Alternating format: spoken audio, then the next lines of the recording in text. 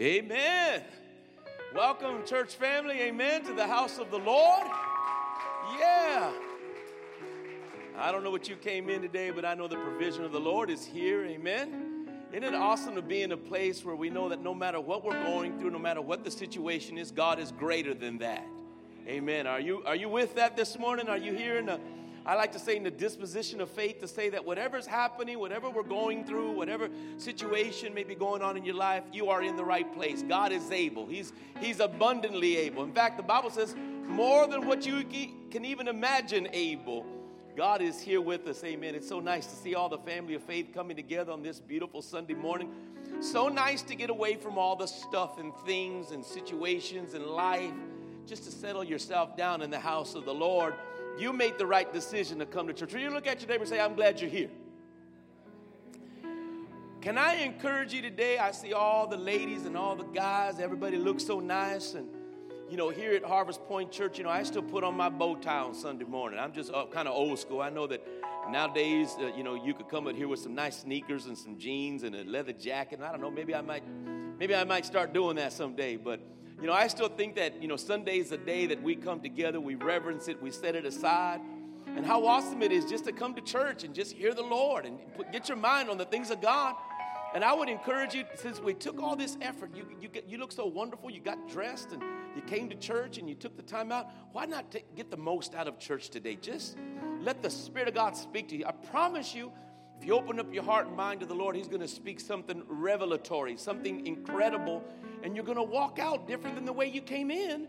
And isn't that what church should be all about, that we're leaving differently than when we first came in, that we're gravitating to the things of God and the heart of God, His mind, so that we might be better use of the Lord. So welcome to the house of the Lord. If this is your first, second, or third time here, we're glad you're here, amen. We're glad you're here. We're going to have a good time in the Lord today, amen. What an awesome day it is. Can I have you to stand for a moment? And as you're standing, today we're going to be in Exodus chapter 3. Exodus 3. Many of you know that as we've been coming together over the last several weeks, we are in a series entitled The Main Event. You saw that preview that came on right before I did. And this is the main event. The main event is a series of messages that are helping us to see the God of the Old Testament so that we can transcend into the new. Everything you're going to hear about today concerning God, concerning the main event, which I call times in which God intervened in the Old Testament that transcend the new. And so there are wonderful principles that we learn of God in the Old Testament that help us to encapsulate the Lord quite clearer in the New Testament. And so today we are in this particular place. It's called the burning bush. You might have heard of that before, the burning bush, and we're going to be talking about that today. We have one more stop on the main event. Next Sunday, just to give you a little preview, we're going to stop by the Battle of Jericho, where there was a cameo appearance of the Lord, and we're going to talk about that. So be ready. Next Sunday, we're going to be at Jericho on Sunday morning next week, and that'll conclude the series, and we've got a new series to get started after that, but we're going to have a good time in the things of the Lord. Amen. So as you can see, we're in Exodus chapter 3. We are at the burning bush. This is the beginning of that particular message, the scriptures give us relevance into this particular occasion. And so I'm going to read verses 1 through 5 in this message, the main event, the burning bush. So if you have your Bible with me, I'm reading from the King James Version of my Bible. This again is Exodus chapter 3, beginning at verse 1. I'll read it all the way through verse 5, and it begins like this. Now Moses kept the flock of Jethro, his father-in-law, the priest of Midian, and he led the flock to the backside of the desert and came to the mountain of God, even to Horeb. And the angel of the Lord appeared unto him in a flame of fire out of the midst of a bush. And he looked and beheld, the bush burned with fire, and the bush was not consumed.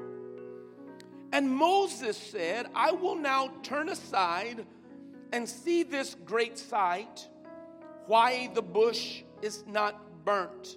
And this is why we've come together today, to see this great sight. And I pray that if it draws Moses, it'll draw you too. And when the Lord saw that he had turned aside to see, God called unto him out of the midst of the bush and said, Moses, Moses. And he said, Here I am. And he said, Draw not nigh hither, put off thy shoes from off thy feet, for the place whereon thou standest is holy ground. I'm hoping today to draw us into this experience, into that holy ground experience. I pray that you let the Spirit of the Lord talk to you. Amen. So let's do this. Let's pray. Let's just get into a state of mind that allows the Spirit of God to move and to move freely. And so we'll just ask the Lord to help us. Will you pray with me as we pray together, as we still ourselves? Father, we thank you for this glorious day. We thank you for the time that we have together. We thank you, Father, that this time won't be lost. And Father, no matter what the rhyme or reason, whatever the intention, whatever the thing was that drew us here, that when we walk out of here today, we're going to know that it was you.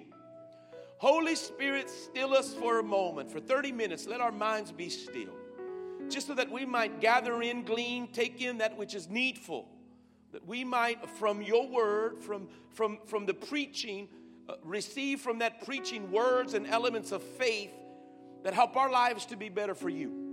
We pray your help and strength. Move aside all the things that are in our minds, things that clutter our minds with thoughts and worries and cares and things. Let that all just slip away, that we might concentrate on you. Holy Spirit, have your way today. Do what only you can do.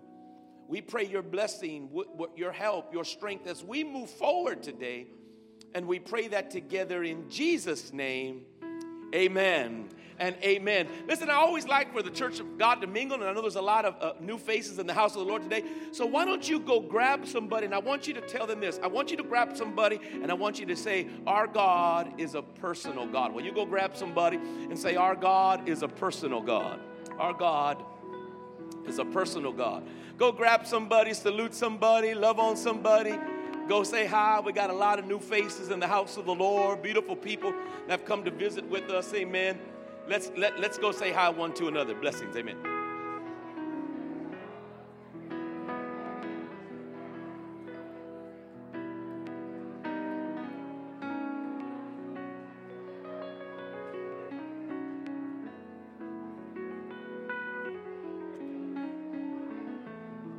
Yes. Our God is a personal God.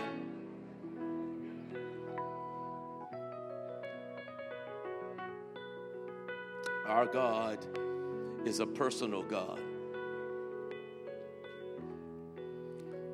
Praise the Lord. Allow me to draw you into holy ground. Our God is a personal God.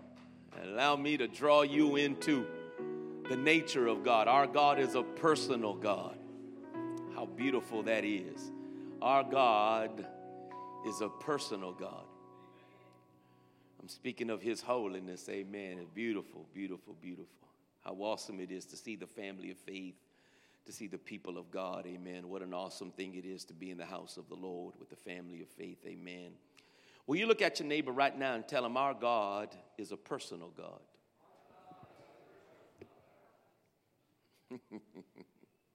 How awesome. Our God is a personal God. So much can be said of God. It is my impression that the more we think about God, the more he can get away from us.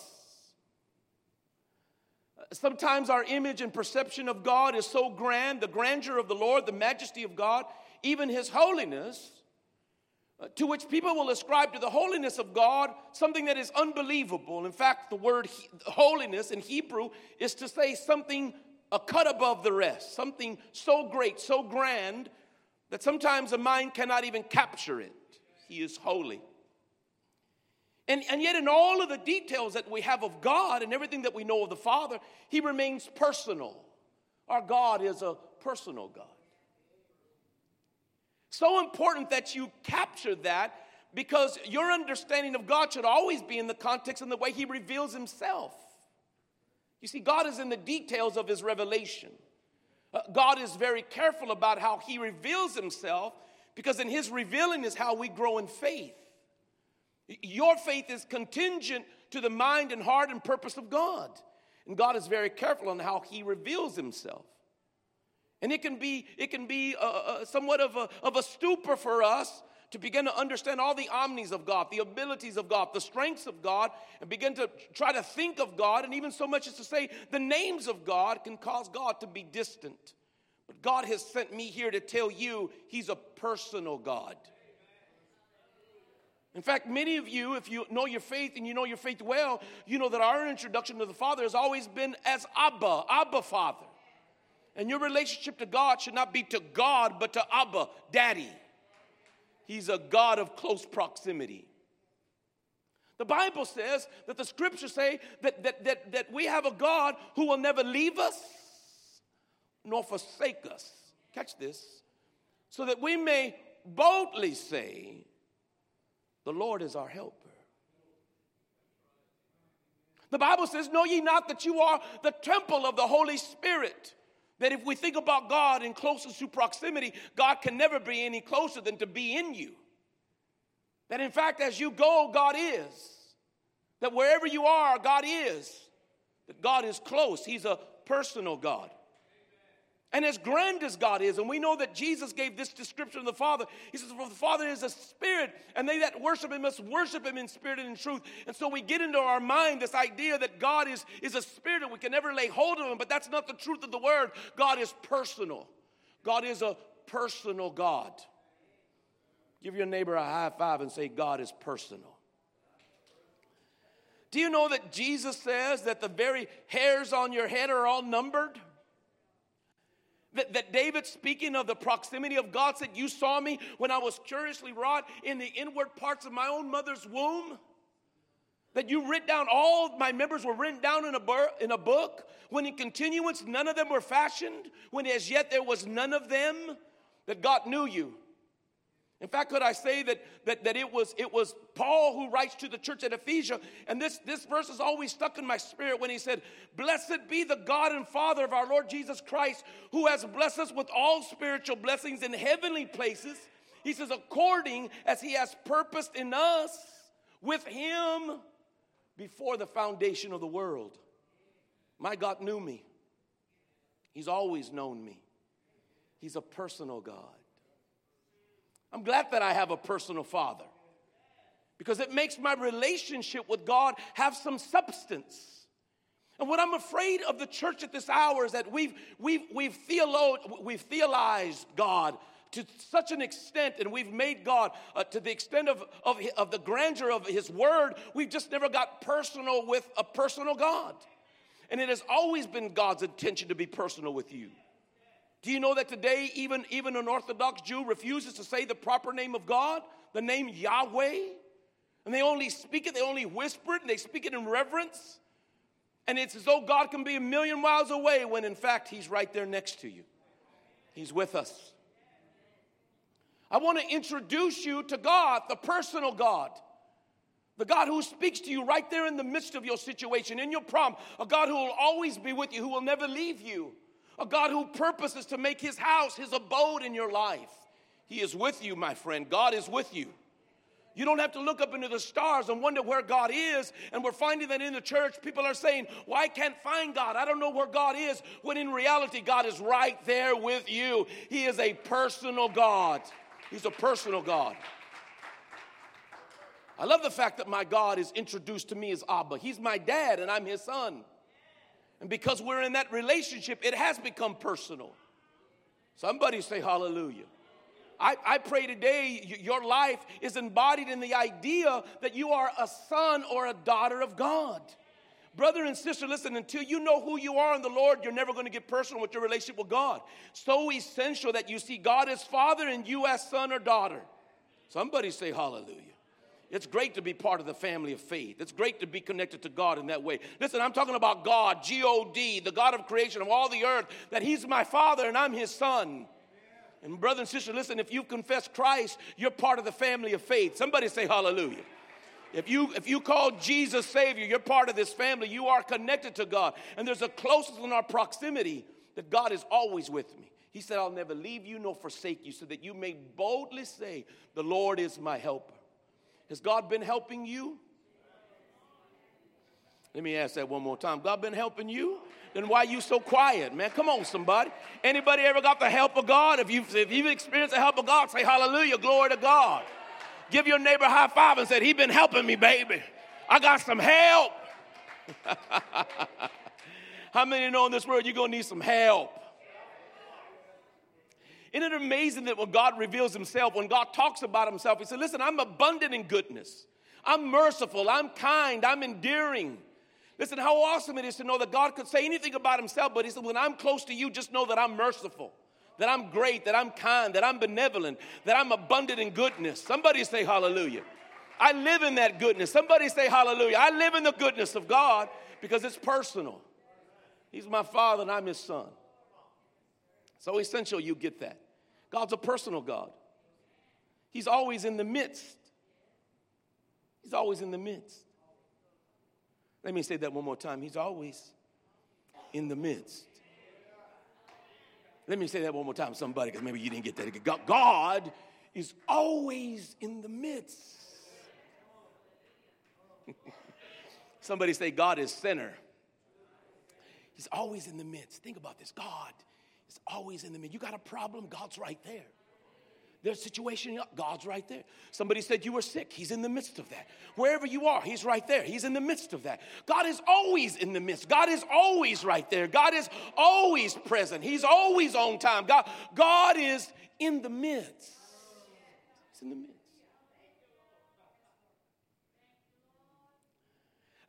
The burning bush is an expression of God in the midst. He's in the midst. It's interesting that Moses has wasted 80 years of his life.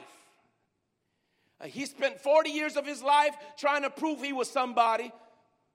Another 40 years proving he was nobody. Come on, somebody. And God was in the midst of it all. 80 years he sees a burning bush. He says to himself, I need to get over and see this strange sight. There's something happening here that I need to draw close to. The burning bush is, God is in the midst. He said, I'm seeing there's a bush, a Hebrew, sanah, a thorn bush in particular, on fire, but the thorn bush is not being consumed. You see, he's in the midst of the thorn bush. Most people don't realize how God is revealing himself. There's a property here. There's an illustration of just how close God is. I want you to hear something about the thorn bush that has relationship to the midst of God. Catch this. Many of you know the story in Genesis chapter 3 when Adam and Eve fell in the Garden of Eden. Many of you know that when God went over to Adam, he said to Adam a curse. He cursed.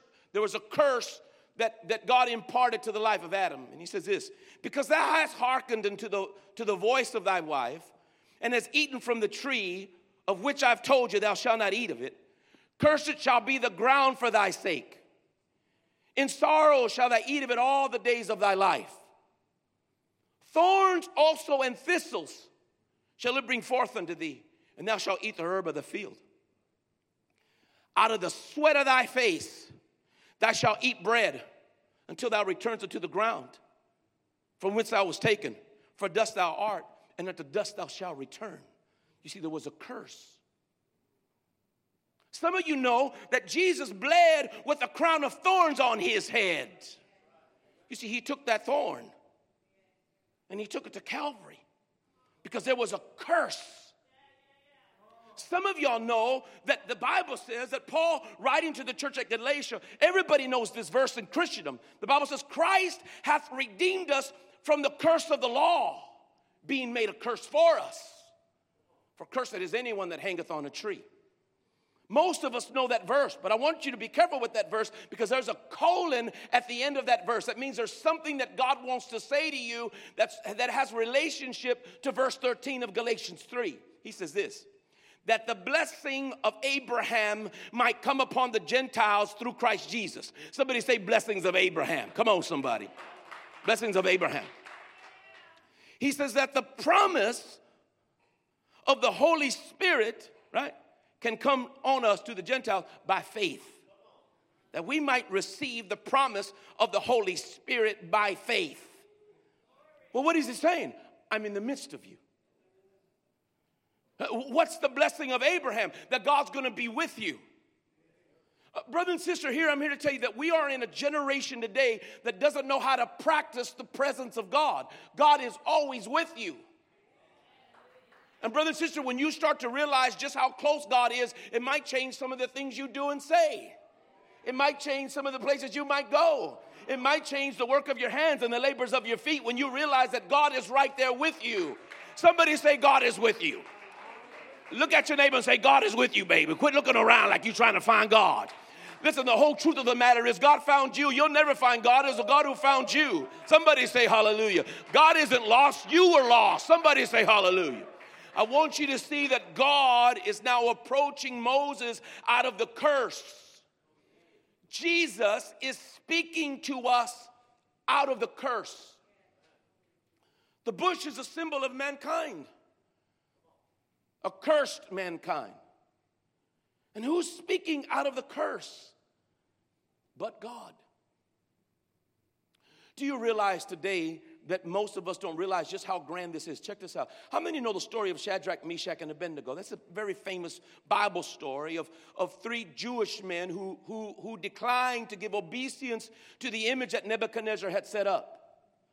The Bible says that because they declined that invitation to worship the God that Nebuchadnezzar set up, that he commanded the furnaces to be inflamed 7 times hotter than it had ever been inflamed before. And in fact, the guards that took Meshach, Shadrach, and Abednego, they themselves were consumed. But I want you to hear the Bible says that when they threw the men in, that the scriptures say that Nebuchadnezzar, looking from afar, says, I see 3 men walking about in the flame, and a 4th as of the Son of God.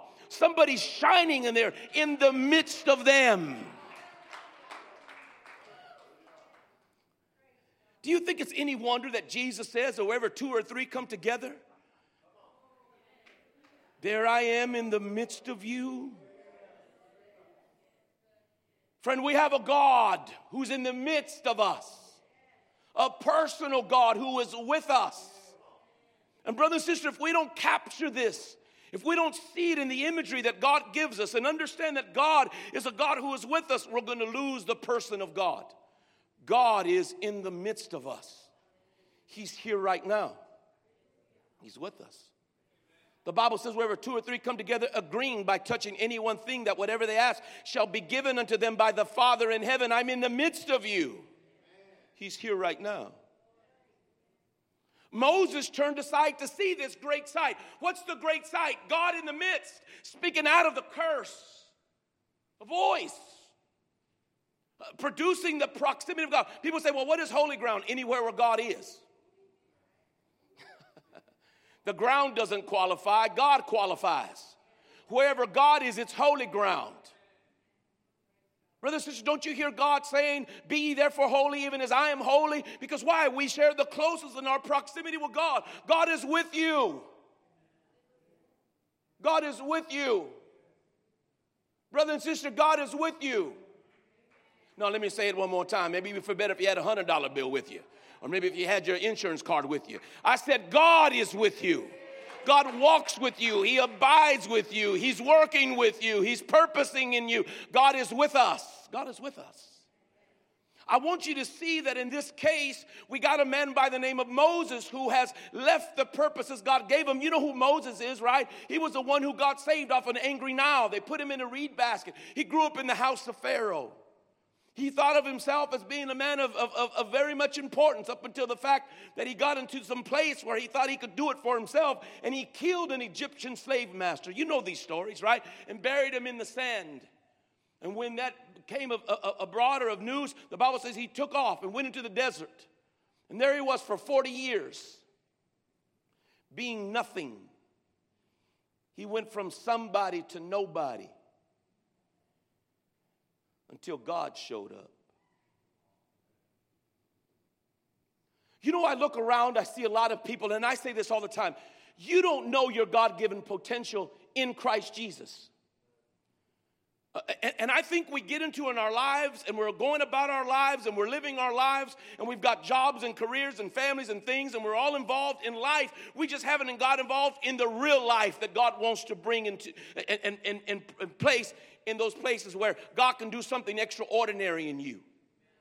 There are things beyond your ability to understand and to comprehend. God wants to do something incredible in you. He wants to produce a place where there is a holy place in you. And friend, I'm here to tell you, God has more to offer than just going to work, having a job and having kids, driving a car, going on vacation. Something deeper, something richer. Here's Moses, who now perceives himself to be a nobody, and God is showing up and says, there's something I won't do in you. Something I'm going to do in you. And God reveals the power of the kingdom of God, some incredible notions of deliverance. How many know that God delivered Israel out of a superpower Egypt by his own hand? How many know that part of that deliverance of God for the nation of Israel was to show the power of God? How many know that God, through Moses, turned the river Nile into blood? Anybody know these stories that he turned the river Nile into blood? And how that blood, can you imagine that the Egyptians had gods for everything? Isn't it amazing that they're trying to pursue God? How many know that Christianity is God pursuing us? God showing up. Listen, friend, that the river Nile was turned to blood. Can you imagine what it smelled like when it coagulated and it just got thick? You know, blood gets into like a jelly. And the Bible says that after that blood came a plague of frogs. You know, because the Egyptians thought that the gods of fertility were found in those frogs. And so God caused frogs to come up. And they came up so much out of the river Nile that they began to die on the banks, and they heaped them up in big piles. And the scriptures say that it stunk. The stench was all over Egypt. Y'all know these stories, right? Do you know that the Egyptians thought that the God of the earth would keep them clean? And so God caused the dust to rise up like lice. Anybody ever seen anybody infested with lice? And they were infested with lice. A superpower. People had lice. Hordes of it. Swarms of it. God sends swarms of flies, and we know that God sent a plague upon the livestock. You know these stories where Pharaoh went out and saw the livestock of all of Israel grazing in Goshen, but there in Egypt, all of the livestock had passed away. Then he sends boils. Y'all know these stories, right? Boils, and then after the boils, hail and mingled with fire. And the hailstorm had come down and ripped all the vegetation and crops, and then Moses gives a warning, God's going to send locusts. Get yourself ready. And locust comes, and everything that wasn't torn apart by the hail, the locust ate it. And there was no food, no vegetation, no crop, no thing. For every god there was in Egypt, for gods of productivity and gods of harvest, were all erupted by the power of God. And God said, I'm going to cause darkness to come. Darkness so thick you're going to feel it. Do you know that the historian Josephus writes that darkness hung like a veil over Egypt? And that the children of Goshen would come and stick their hands into darkness?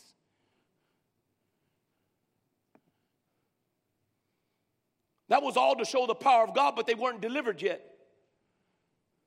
Deliverance comes because God gets personal. Let me tell you something. All of those plagues demonstrated the very power of God, but the power of God doesn't deliver you. What will deliver you is his personableness. God is personal. Friend, I want you to catch this. Church, I want you to catch this. We are in a culture of people now who have God at arm's distance. God is distant. God is far away. When the Bible teaches emphatically that God is with us, he's right now. He's here with us. He's in the midst of us. We've got to capture that again. And God gave the purpose of that burning bush as an illusion, as a purpose, as an illustration, as a type and a shadow for us to realize that God is close. Do you know that Solomon wrote that it's the glory of God to conceal a thing, but it's the privilege, it's the right of a king to search out a matter. That listen, sometimes God looks like he's hidden, but he's really not. He just wants you to come looking for him. He wants you to get personal. If you don't know where God is, he wants you to come find him.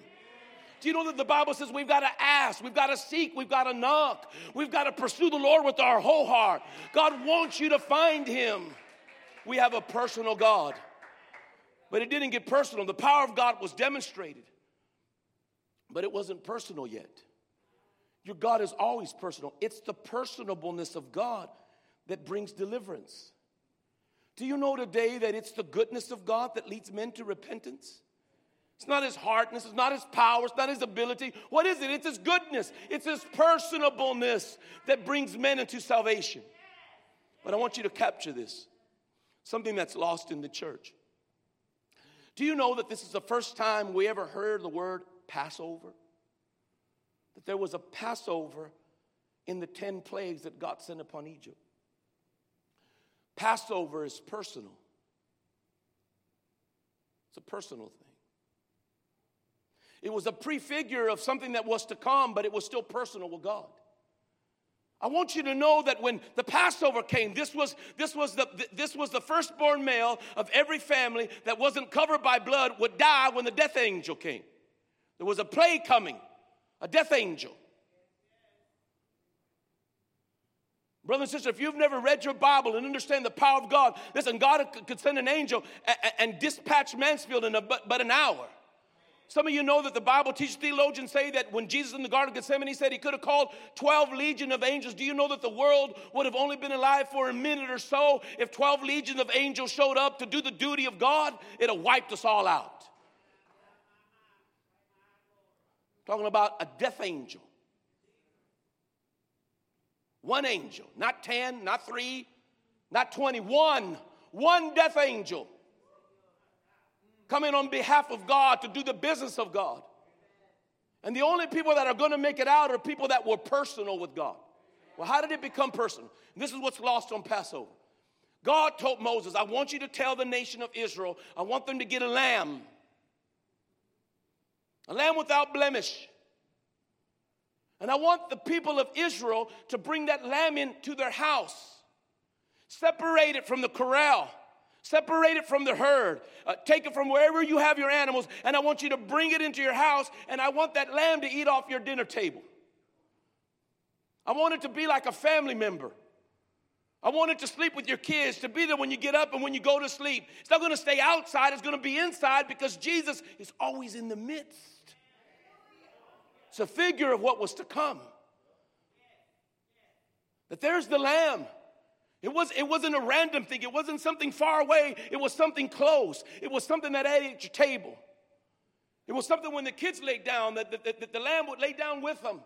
It's something that they caressed. It's something that they held. It's something that they fed. It was something personal. You know, I would venture to say today, I hate to say this and give any comparative statement this way, but I would hate to say if God said, listen, if you want to get right with me, bring your little pet dog.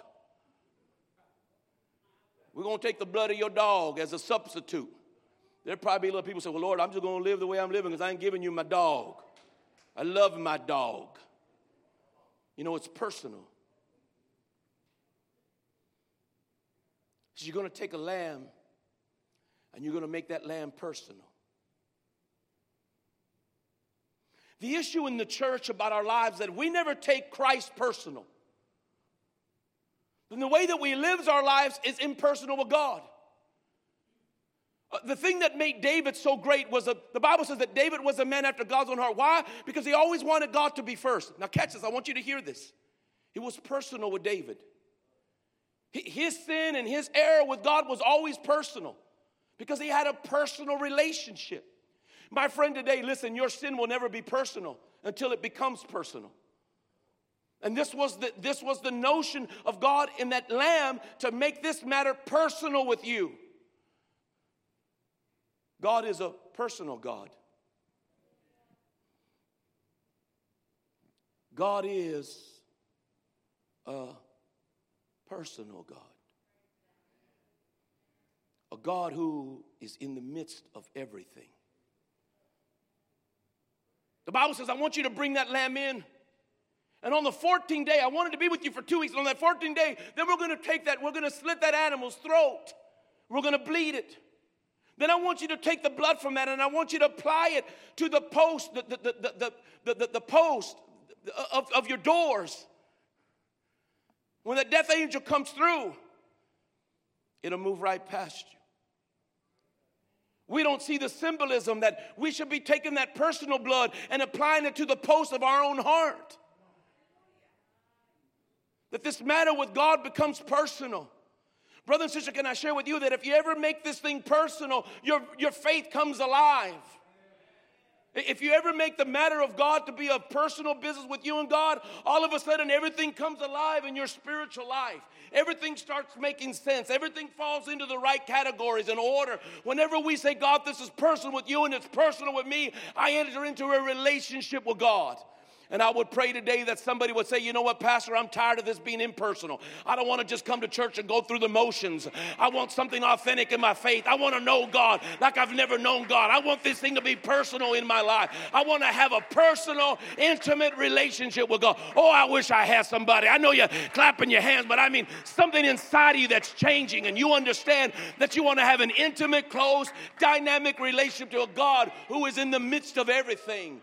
God is already in the midst of your trouble, already in the midst of your pain, already ahead of you. God already has an answer. It's just not personal with you yet.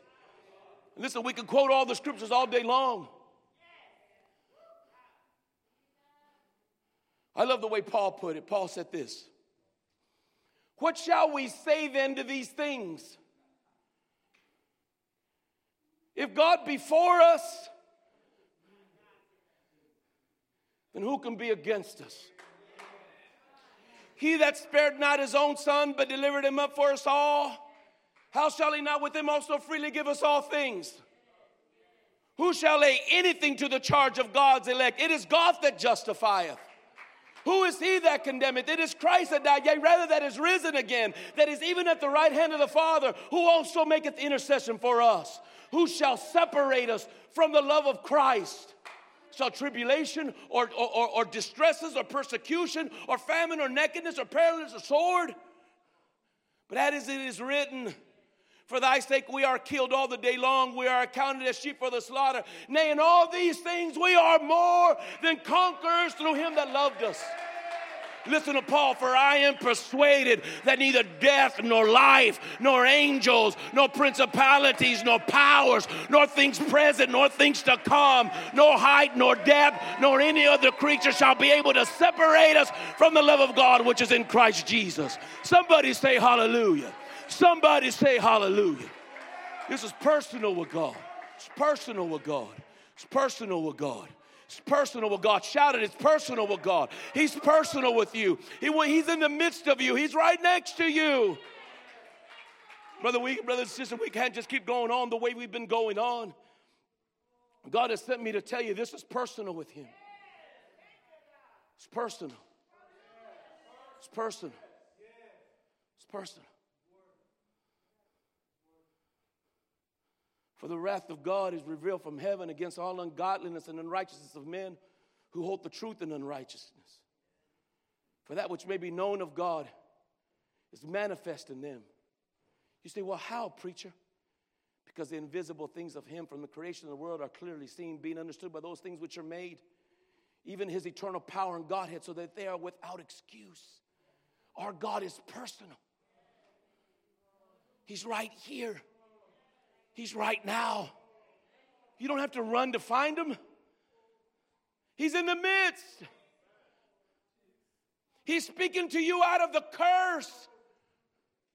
The thing that should have separated us is the very thing that God speaks to us from. Jesus was made to be that curse. He took those thorns all the way to Golgotha to prove to you that curse is over.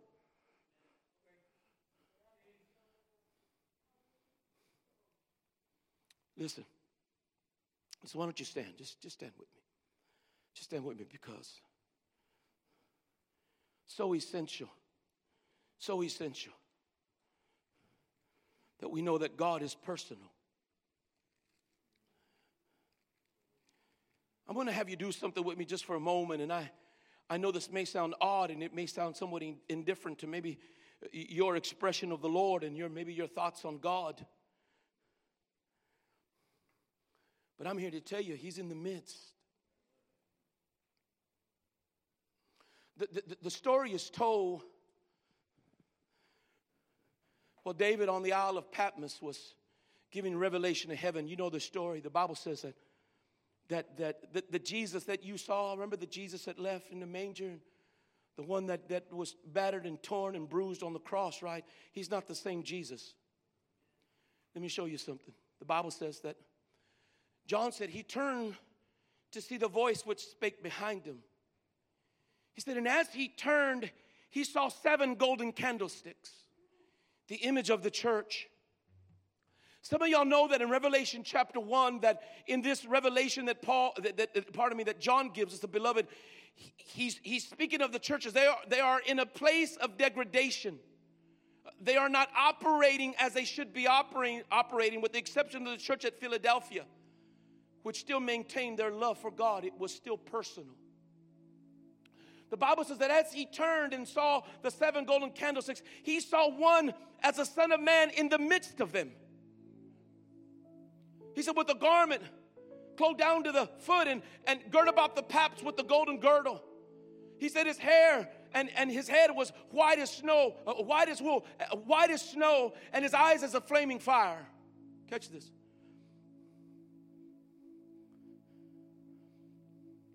He's telling you that in the midst of the contamination, Jesus is still there.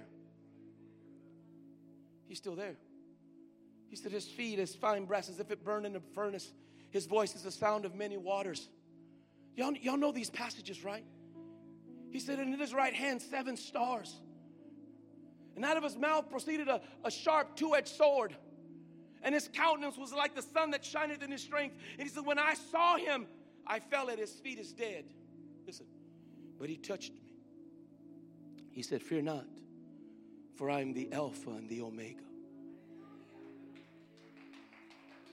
The God who finishes something to get started. Brother and sister, today, do you know that God has already finished it? You want to know how involved God is in your life? He's already completed the task. God will produce a task and make a life to complete it. That's how awesome your God is. I believe today what we need is already done. God has already finished it. That's how personal it is with God. And today, you know, brother and sister, I believe we need to recapture the image of that burning bush. The God who speaks out of a curse. The God who speaks out of a situation. I want to read this to you just as a matter of prayer. And I pray that we capture this today. Hear this. Verily I say unto you. Now listen to this, church. Whatsoever ye shall bind on earth, catch this, shall be bound in heaven. And whatsoever ye shall loose on earth shall be loosed in heaven. You say, well, how can this power be? How do I use the power of God? How do I access it? Because it's personal. Listen to what he says. Verily I say unto you, whatsoever ye shall bind on earth shall be bound in heaven. And whatsoever ye loose shall be loosed on earth shall be loosed in heaven. Now catch this.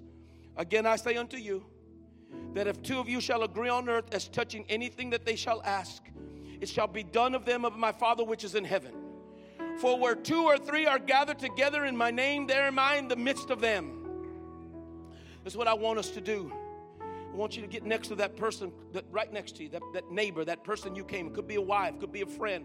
I just want you to kind of bear in close. We need to practice the presence of God. As you press in to one another, press in knowing that Jesus is right there. Let me say that one more time. As you press in one to another, just know that Jesus is right there. He's in the midst. You need to practice that, my friend. Not just for Sunday morning, but when you leave this place, whenever you go about your daily work, whenever you go back home, that all we need is 2 or 3 to come together. And just like Shadrach, Meshach, and Abednego in that fiery furnace, there was one in the midst of them, one that shined like the sun. And who is it? It is Christ alone. Jesus is with you. He's with you. Will you practice that for a moment? Tie in with that person next to you. We're going to pray together. Tie in. Come on, grab him. Grab him. I mean, practice this, baby. If you can't hug your neighbor, you're certainly not going to hug somebody out in the street.